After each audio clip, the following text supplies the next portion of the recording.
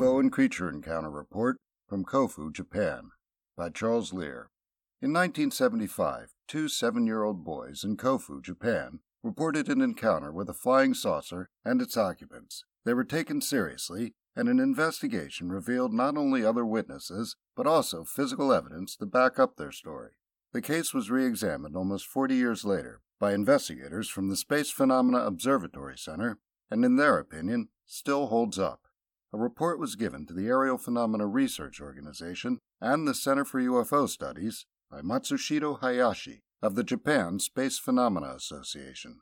A 2-part article using extensive Japanese sources was written by Otaku Papa. It is titled, Kofu Incident, a creepy alien got off a UFO and tapped a Japanese boy on the shoulder, and is posted on otakupapa.net.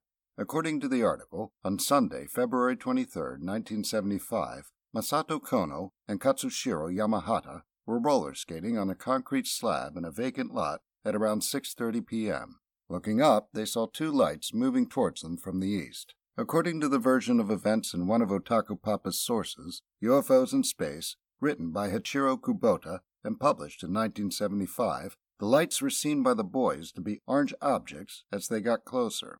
At this point, the boys could see that the objects were circular, with 3 spinning structures on the bottom. The boys' description of the objects are very much like the classic Adamski-type saucer. According to writer Hiroshi Minamayama, Otaku Papa's other source for this moment in the story, only one object came over the boys while the other flew off. As the objects, Kubota's version, hovered over their heads, a tube came out of the bottom of one of them with clattering noises twice. It then made a noise like a camera shutter.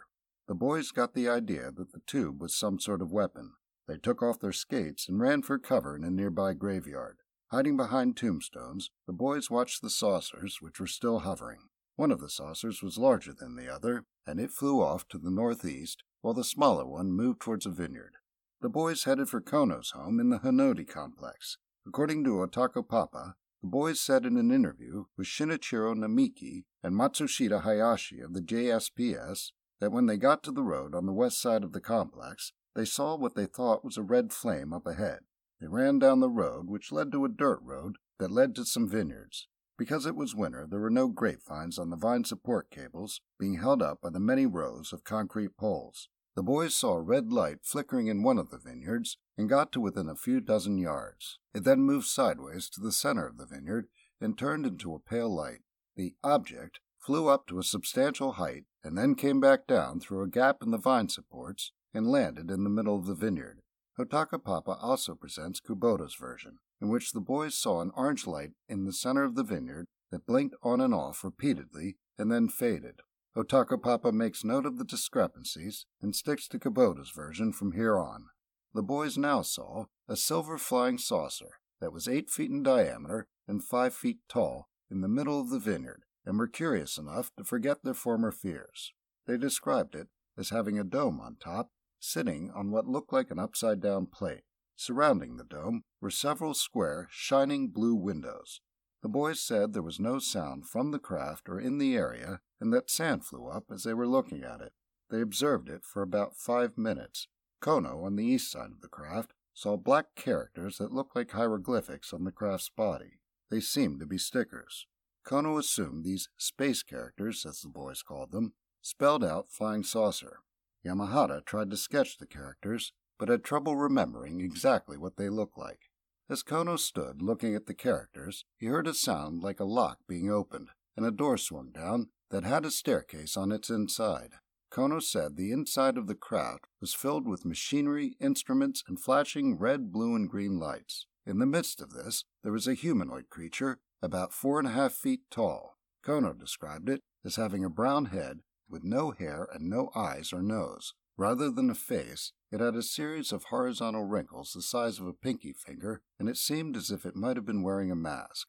Where its mouth would be, there were 3 silver metallic fang-like features about 2 inches long. It had large rabbit-like ears with a hole in the middle of each one, and its head and shoulders were bigger in proportion to the rest of its body than a human's would be. It had 4-fingered hands that were brown and wrinkled like the front of its head. It was wearing a one-piece silver suit with a gray belt and had 2-toed shoes. On the back of the suit, there was what looked like a zipper, and the neck seemed to connect to what might have been a mask on its head. It was carrying what looked like a gun with an end like a trumpet bell. The creature came down the stairs. Its legs were bowed as it walked, and Kono said he didn't hear any sound as it did so. A feeling of dread came over Kono as the creature stood in front of him. Yamahata was on the other side of the craft at that time. He heard a clatter on Kono's side and went around to investigate. He was tapped twice on his right shoulder, and he turned around to see the same creature Kono had just seen. The creature emitted a strange sound like a tape recorder being played at high speed. Both boys thought it was trying to say hello, and when asked if it spoke Japanese, Kono said no. Yamahata was terrified. He collapsed and pretended to be dead.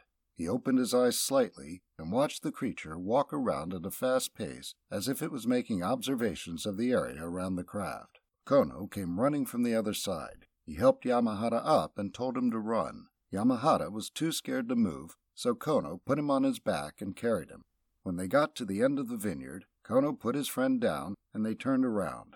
They were able to see inside of the saucer and saw another creature just like the first, sitting in a chair and holding a joystick in front of a monitor screen. The creature turned and looked at them, and they both ran away. When they got to Kono's home, they excitedly told their parents, Yamahata's parents were over for dinner, about their experience, and Kono's mother scolded them for being late. She thought they had made up their story as an excuse, but the boys surprised her by insisting it was true. They started tugging on their mothers, pleading with them to come out to the vineyard and see for themselves. Next week, the boys are taken seriously, and an investigation ensues.